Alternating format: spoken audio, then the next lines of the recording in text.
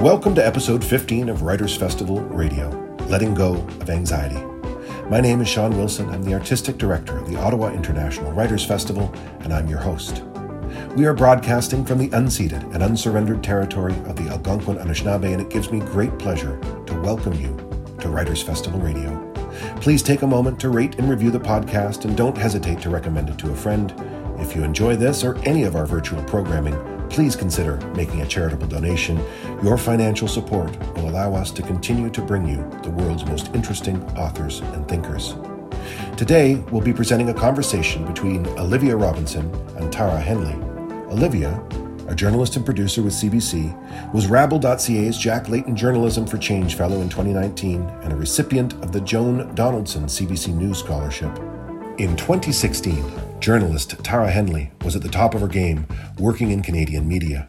She had traveled the world interviewing authors and community leaders, politicians and celebrities, but when she started getting chest pains at her desk in the newsroom, none of that seemed to matter. Anxiety forced her to step off the media treadmill and examine her life and the stressful 21st century world around her. Her remarkable book, Lean Out, explores the many reasons more and more of us are rejecting consumerism and searching for meaningful connection in this era of extreme isolation and loneliness. Here's a quick taste of the writing, followed by Olivia Robinson's conversation with Tara Henley.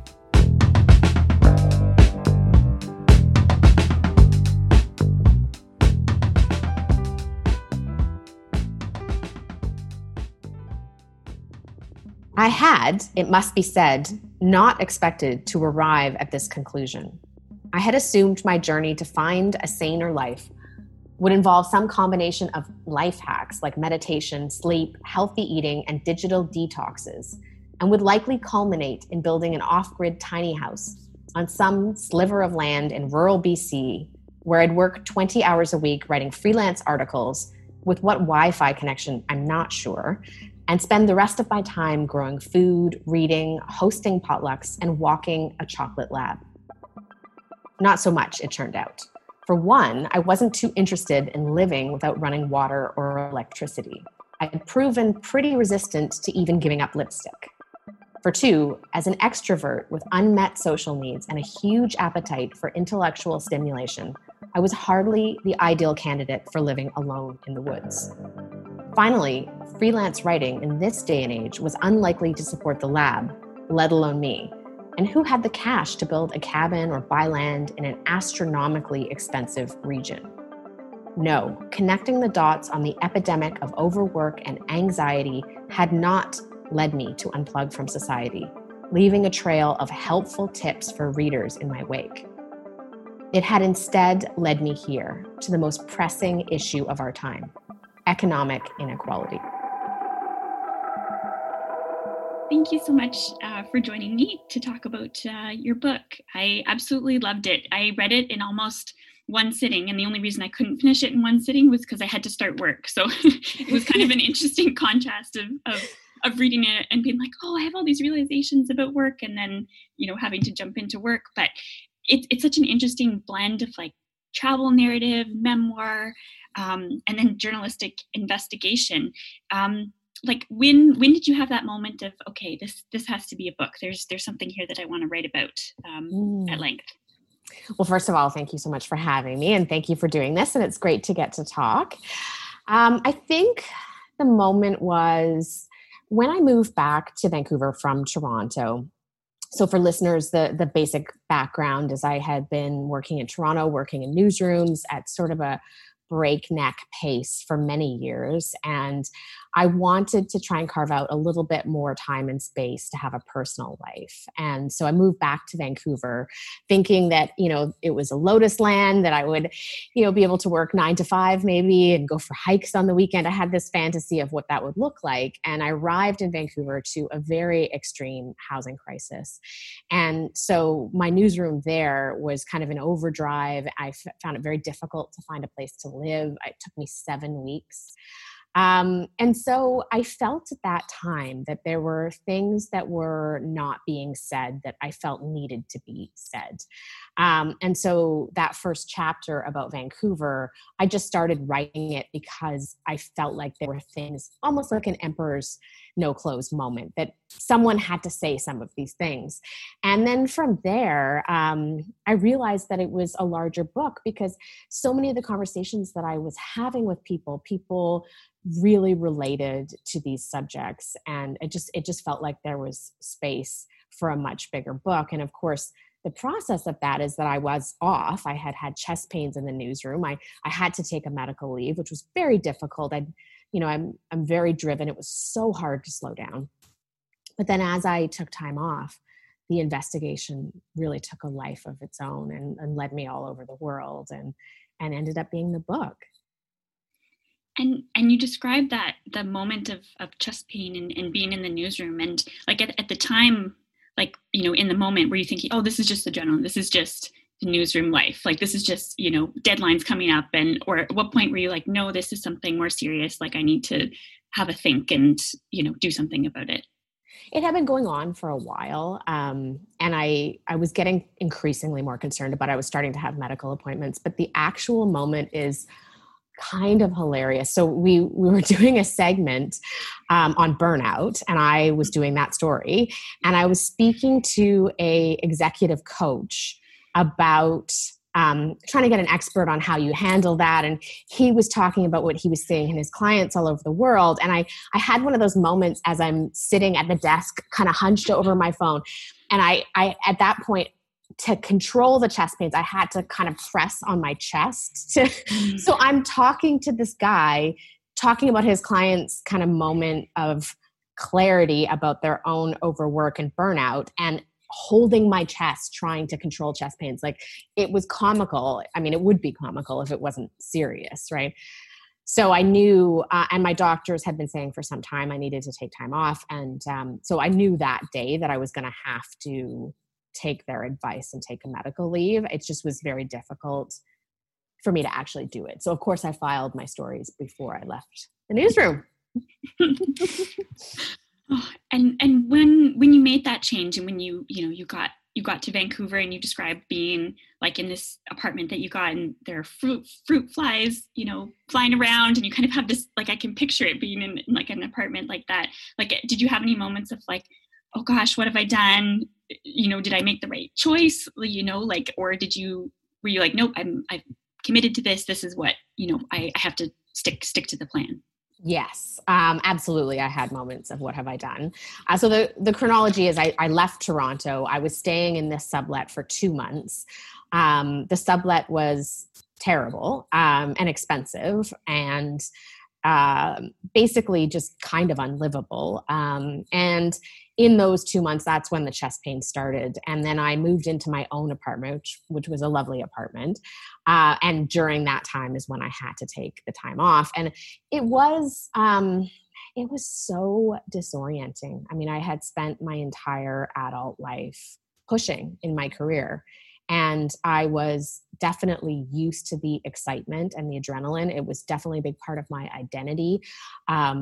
I loved and still love my colleagues so much. I mean, there's that camaraderie in the newsroom and that kind of gallows humor and everything that goes with what we do. And so to suddenly find myself alone, not identified with my profession, definitely financially incredibly unstable, and really reevaluating everything. It was very disorienting. And I think something that a lot of people are going through now with the pandemic, that so many of us have been forced to pause and to reevaluate, and not under ideal circumstances at all. So I'm glad you brought up the pandemic, because obviously it's something that's top of mind for everybody right now. And I feel like it really has exacerbated so many people's financial, limits, or, even personal limits of what they can do in sort of this, crazy time.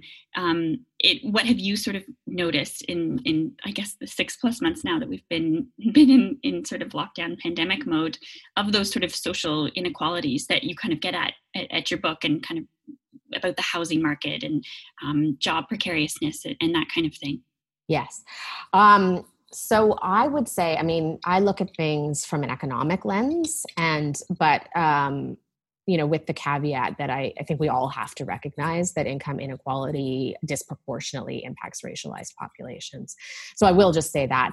I think that the pandemic has really revealed a lot of the problems that were happening and developing for a really long time before that. So one of the things I write a lot about in the book is income inequality and how the gap between the, rich and everybody else in this country and especially in the States has been growing for some time, and that we don't necessarily know what the impacts of that are on society without looking at the data. But I did look at the data in the book, and it was really astonishing to see that, there's teams in Britain that have done really good research on this. And when the gap between the rich and the poor grows in a society, that every social index plummets. And so everything from violence to illiteracy to teen pregnancies, like every way of measuring the health of a society plummets. And so I think all of these problems were brewing to begin with. And we've been ignoring the issue of income inequality for a very long time. And that the pandemic just threw that all into sharp focus. The issue of precarious work, for example, is very, very clearly causing a lot of problems for society during the pandemic, because you have precarious workers who are forced to go to work regardless of what their health status is, or are forced to work multiple jobs and going, from one long-term care home to another. So all of these issues that I was researching for the book have really been highlighted during the pandemic. And I think we're at a turning point as a culture and as a society right now. And in terms of, people's housing situations, that's certainly coming to light. I know you write about in the book, people who, wanted to live right downtown Toronto, for example, in like a 1-bedroom condo because, well, one, maybe that's all they, could afford, but also it's close to work, it's close to, friends, restaurants, but now suddenly everything's been upended, and those, communities that you used to seek out aren't there anymore, they're not in the same way.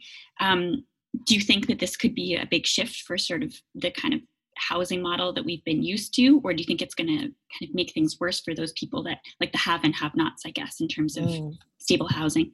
Yes, I'm very concerned that it's making things much worse. So at the end of the book, I moved back to Toronto, and I had a very similar, and in some ways much worse experience trying to find housing in Toronto. And I just found it quite astonishing that it was that difficult to find a place, and that the apartments were as expensive as they are, and that it took me as long as it did to find a place, and that the standards for housing seemed to be going down and down. And during the pandemic, we've seen housing prices in Toronto skyrocket, which doesn't make sense because so many people are out of work. So that decoupling of income and housing costs is very, very troubling. So I think things are getting worse. And I think, doing the stories that I do every day, am aware of people facing evictions and running out of money. And it's very, very concerning right now. Yeah. With sort of the research in your book, you talk to a lot of very interesting people and kind of look at people who have sort of issued traditional model, like the moneyless man, Mr. Money Mustache, the minimalists. I'm curious as to sort of, were you approaching any of them thinking like, oh my gosh, this can't be real, and just totally had your mind blown or changed? Or, how did you kind of approach those people who had kind of these radical views on money and sort of capitalistic kind of ventures and that type of thing? A combination of both. I was very open to new ideas at this point in my life, as I think anyone who's in a crisis is. I definitely had my mind blown by all of these people that I spoke to. I'm still a journalist, so I'm still very skeptical of everything all the time. And so it was sort of a combination of that. And I think the takeaway for me is that I think these models of doing things in an alternative way are super important. Like, so let's take the moneyless man in Ireland, for example. Someone who I really respect and admire, who's really quite a spectacular writer. I had been reading about him for years, and my sister-in-law is Irish, and at that time was living in Dublin and with my brother. And so I was in Ireland visiting, and we wanted to go and find the moneyless man. So he had lived for 3 years without money at all, and then had lived a couple of years without technology. And he had written about it in The Guardian, writing out by hand his columns and mailing them in. So he was living on this property in rural Ireland, but that was very difficult to find. So we just went on this adventure and went door knocking and found him and spent the day with him. And it was such an incredible interview. And he is a remarkable human being. And so what I came away from that day thinking is these models are very important. It's really important to see that there are other ways of doing things. I am not going to live in a rural farmhouse in Ireland without running water or electricity or, Wi-Fi or lipstick, or I'm not going to do that. But the value of that model is super profound. And I think that what we all kind of have to think about going forward is that these problems are not solvable on an individual level. And for the last 30 or 40 years, our dominant culture has taught us over and over and over again to look at everything through an individualistic lens. If I have a problem, and this is certainly the journey I went on the book, like I have a problem, my problem is anxiety. How do I solve my problem? And that just doesn't work. Because our problems are collective problems and we are all interconnected. And part of the problem that we're all living with right now is isolation from each other. And so these solutions,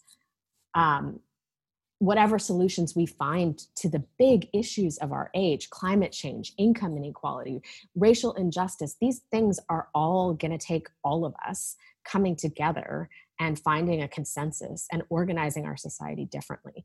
It is not going to come from me meditating more or reading more books or, I wish that it did. I certainly tried that, but I don't think that's going to do it. And you bring up a good point, because I think it was in another interview you said, how you don't like the term like self-help books, because that kind of puts it on an individualistic level, that it's like, oh, it's my problem, I need to to do something to change it for myself, when in fact there's all these external factors that as a society we're all grappling with. Yes, absolutely. And my views on self-help have really evolved writing this book and talking to people about it. I think in the beginning, I grew up on the West Coast. That is self-help central. I was steeped in those ideas. And I also pursued a lot of those ideas in kind of trying to address my own distress.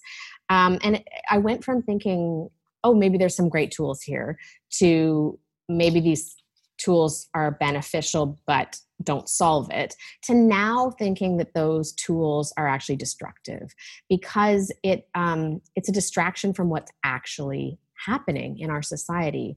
And that mental health, anxiety, depression, all of these things, these are collective issues. And that what's really good for our mental health is community, is relationships, is interconnection. And the self-help model encourages us to focus on our own distress. And the relief that I have gotten from focusing on other people's distress, has been profound. I'm curious as to how, you talk about food a lot in the book.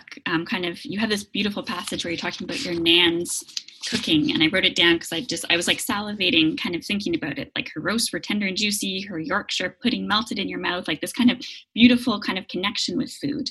But then I think it's a little bit earlier in the book, you talk about sort of orthorexia and this kind of obsession with healthy eating, and how that is something that's kind of used in a lot of self-help kind of, industries. If you eat in a certain way, you'll all of a sudden feel better. And I'm just kind of curious as to your relationship with food and how that evolved over the course of this journey that you took in the book. Yeah. So I love talking about food. So thank you for bringing it up. I think, I have a lot of friends who are GPs, who are doctors, and they talk to me about, people coming in with the idea that diet and wellness can somehow be this magic bullet, that it can solve all your problems in one shot. And I certainly suffered under that illusion myself. As you know from the book, I've had enough health problems to have had to seek out some alternative solutions. And so I've tried every diet that is out there. I've tried being vegan. I've tried no sugar. I've tried no dairy. I've tried no caffeine. I mean, the list goes on, and it's actually very boring, right? That side of things. But we have to find a way to think about food that is, food is medicine, right? I still believe in eating a lot of fruits and vegetables, but food is not just medicine. Food is also nourishment, it's enjoyment, it's community. And the kind of obsessive way of thinking about food as if it can solve all our problems is not the way to. I think it's a similar sort of thing, the self-help thing. It's like putting it in its proper place. And I think food is very powerful for community building. I think there's something very powerful about sharing food with people. And obviously in the pandemic, we can't do that right now. We're missing that so much. So yeah, I think the food conversation is about balance. It's about balance, but not balance in the sense of,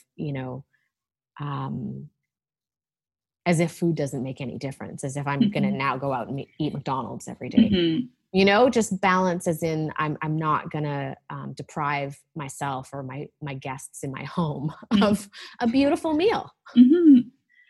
That's a great point. And I love what you just said about kind of community and food, because that's right. That is something that's like missing, right now. Like we can't go out and kind of share a big meal with friends outside our household. We, especially approaching on Thanksgiving at the time of recording this, like things are very much up in the air. But in terms of this sense of community, and I know you talk about it a lot in your book, and like our tribe and how that really kind of helps us and fosters us and helps us kind of get through these tough points. I wonder if you could speak to some of the communities that you found over the course of your journey that really you leaned on during those tough times. For sure. And I will say, I think it's important to make the distinction between tribe and tribalism.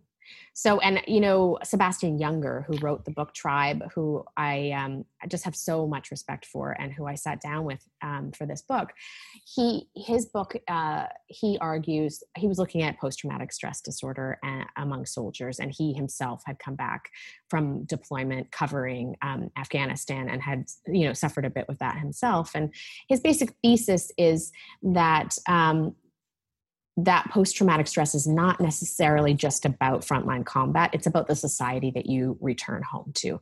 So you have these soldiers who have spent this incredibly emotionally intense time with each other in war, in which they sleep next to each other, fight next to each other, share meals, would do anything to protect their fellow soldier, even if they might not like them as a person.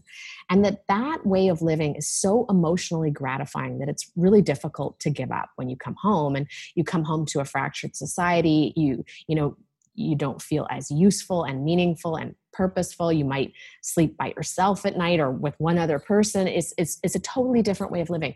And so his view of tribe, very, very importantly, includes everyone around you.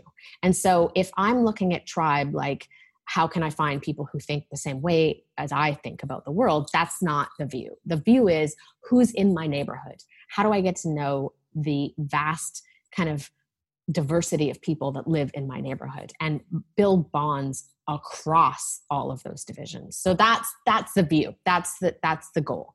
And I had some pretty powerful experiences with that because I did focus on my own neighborhood. I became a organizer for a listserv of cyclists, and I met people who mostly all lived in my neighborhood, but were from all around the world. And we went on these incredible adventures and started having potlucks. And these have become really close friends through that extended network. And another experience I had was I started volunteering at an alternative school in my own neighborhood. And these kids absolutely are remarkable human beings and have had some pretty difficult challenges that they're working with. But, one of the tasks that I had with the class was to sit down with each of them and record their stories. And then we would transcribe it and they would craft it into a narrative. And it was very, very special. And I was really blown away by these kids. And they were, again, my neighbors. It just took me going out and discovering who was living all around me.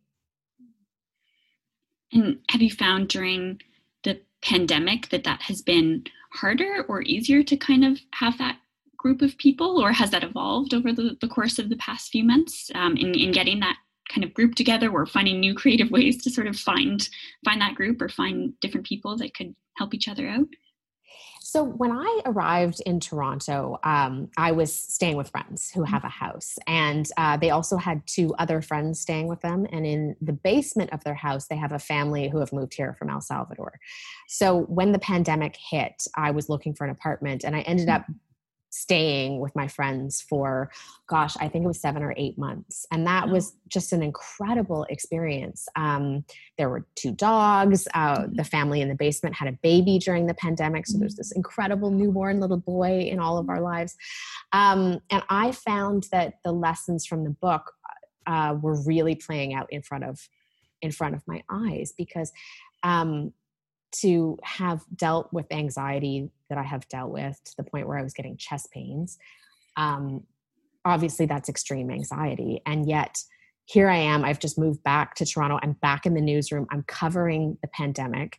And you'll be aware of this. Like I am not a disaster reporter. Some of this reporting as a producer has been some of the toughest stories I've had to cover in my entire life. And yet that communal living situation buffered so much of the stress. And I have not had extreme anxiety during that time.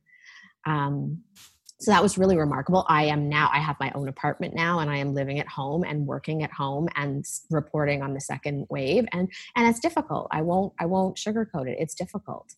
And I think we are social beings. We need each other so much. But again, that goes back to the vision of the society that we take moving forward. I feel very, very much invested in the idea of pluralism and the idea of all of us being individuals, but coming together and joining together across differences. And I have seen very powerful examples of that during the pandemic as well, of people just doing really remarkable things for people in their own neighborhoods who were strangers to them 6 months ago. So it is like, honestly, the best of times and the worst of times, isn't it? Mm-hmm. Yeah. The strange era we're living in. Like, I feel like we talk a lot about like in the after times or the before times, but we're kind of in the middle of everything now, and so much can change and so much can happen. But do you feel optimistic that some good could come out of like this, horrible pandemic, but like having a lot of people thinking inwardly about like, okay, how can we make things for the better? We've seen all these cracks kind of appear in society, which have just gotten worse with the pandemic. Like, how do you feel sort of going into this next chapter? I feel we're at a turning point. I feel that what is required of all of us in this moment is to really open our minds to other people's experiences, and to proceed with kind of a level of radical empathy for our neighbors, and to focus on coming together as opposed to our differences. And I don't know where this is all going to go. I think we're at a very precarious point in human history, and what gives me optimism is disasters of the past.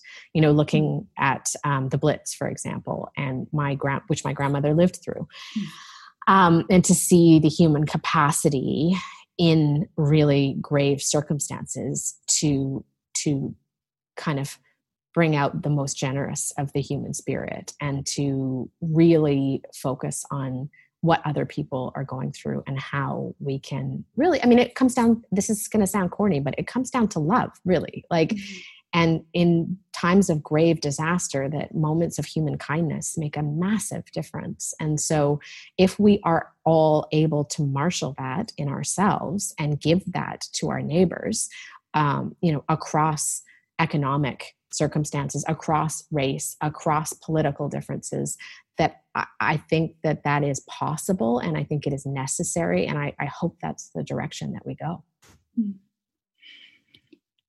And in, amid all of that, amid the pandemic, everyone's still trying to work. Everyone's just trying to get by day and still, bring in income to their families and their homes. With the kind of work-life balance shift that we've sort of had, people's, as we were sort of talking about before, like people's homes are now their offices, does it make you think about how that will transform like that work-life balance? Do you think it's going to get better or worse? I know in the book you talk about sort of your love-hate relationship with the internet, how we're tethered to our phones all the time. And especially with being journalists too, like you kind of can't look away, especially in the amidst a global pandemic. So what are your thoughts on sort of how we strike that balance, especially when, home where we eat, sleep, play, it's all the same place now? I think about this all the time. It's such a fabulous question, like on a daily basis. And I don't have any answers. The only answer that I've come up with is about social media. I think that in the moment we're in right now, social media, which has its pros and cons to it, I think social media has become excessively destructive and polarizing. And so for me, on an individual level, I am choosing to spend way, way less time on social media. But in terms of the idea that we all need to come up with collective solutions to all of these problems, I don't know what that collective solution is right now. And I think we're all in survival mode right now. And again, coming back to human connection, I think the best antidote to social media is actual conversation. No, really, like, and I draw on that a lot.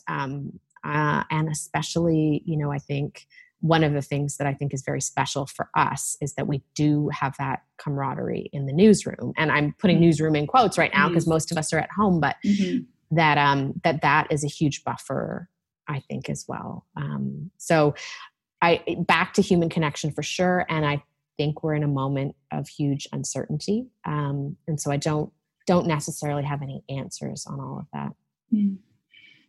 And as a fellow journalist, like I want to hear your thoughts on sort of that, especially in journalism, in this, world where there's always news. There's never not news. There's always something happening. And you write in the book about, having to think about work-life balance, and you talk about this experience of going for a job interview and that question of like, oh, work-life balance, or there was something along those lines, and then you actually got I think it was a rejection letter saying, we hope you get what you're looking for, or something like that.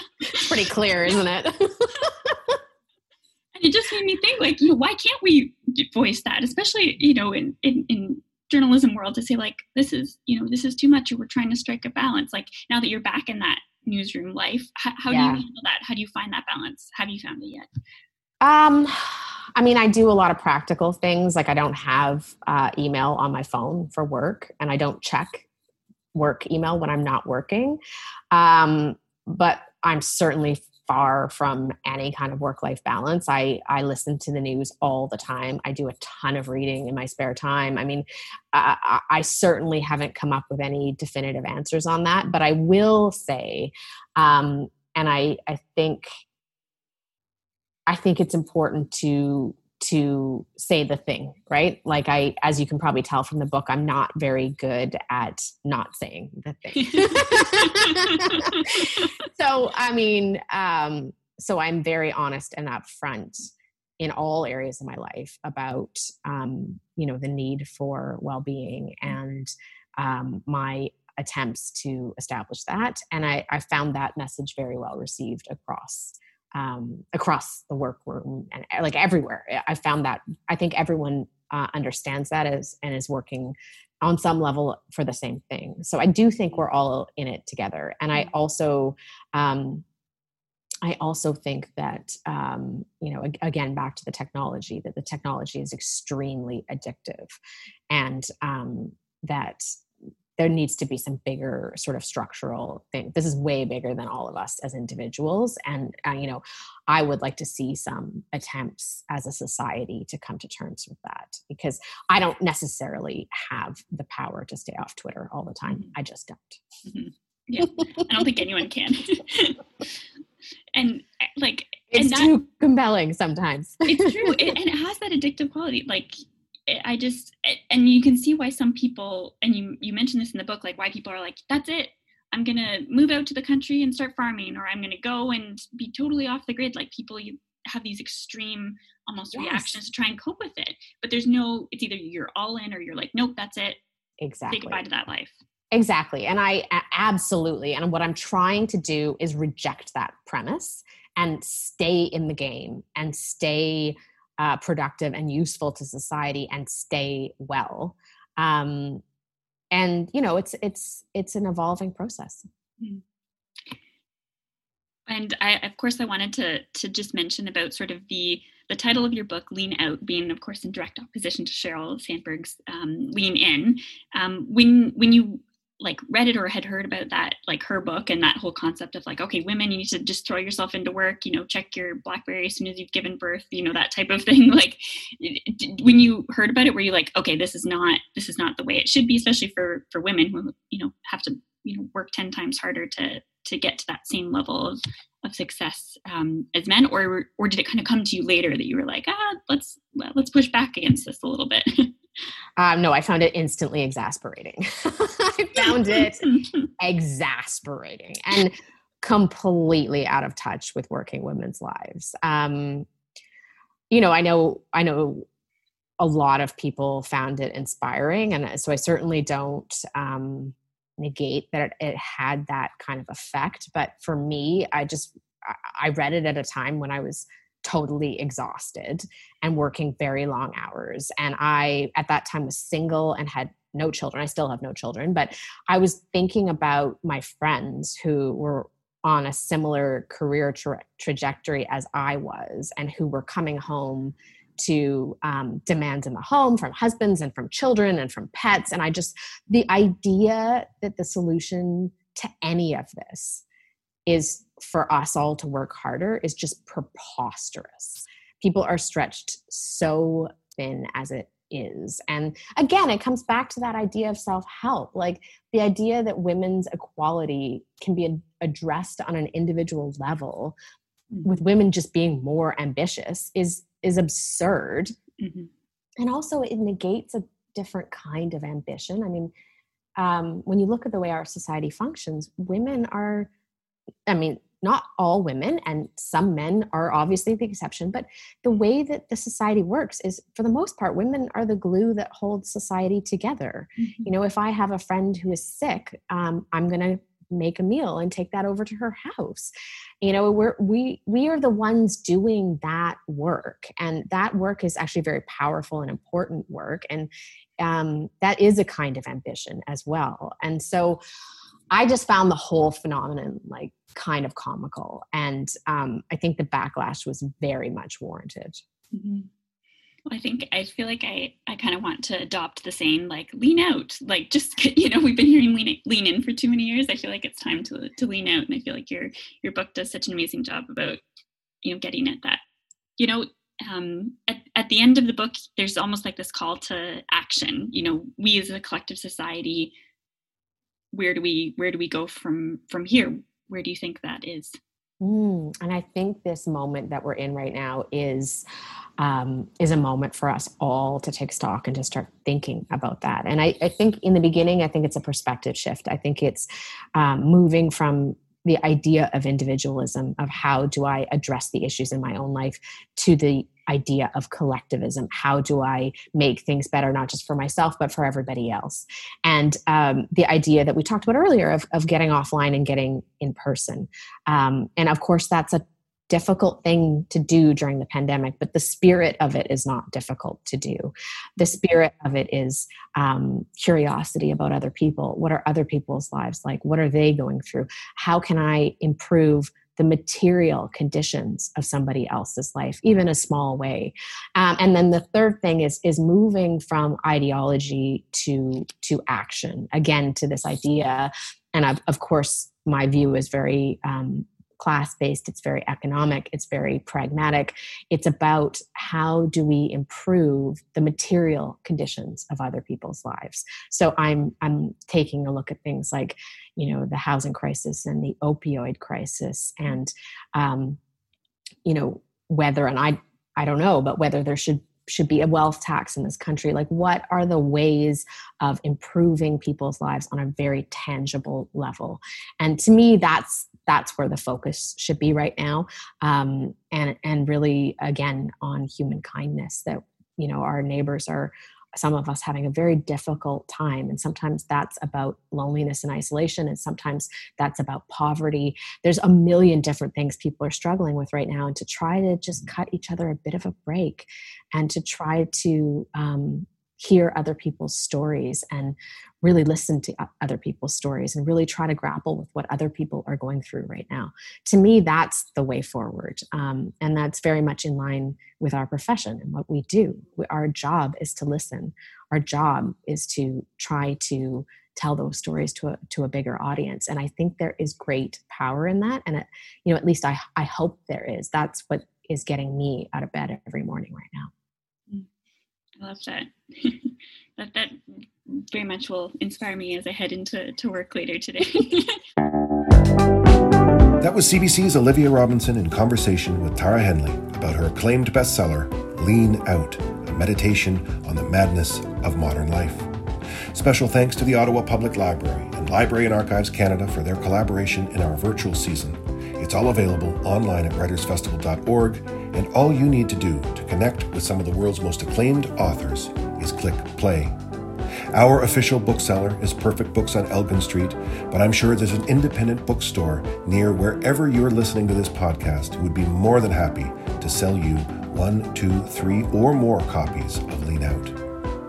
We hope you'll join us again on Friday for Imagining Worlds Part 1, featuring David A. Robertson and Derek Kunskin, and Imagining Worlds Part 2, featuring Lauren Bucas and M.R. Carey. This podcast is produced by Aaron Flynn. Original music and sound engineering by Mike Dubé. Kira Harris is our program director, and I'm your host, Sean Wilson. Thank you for listening.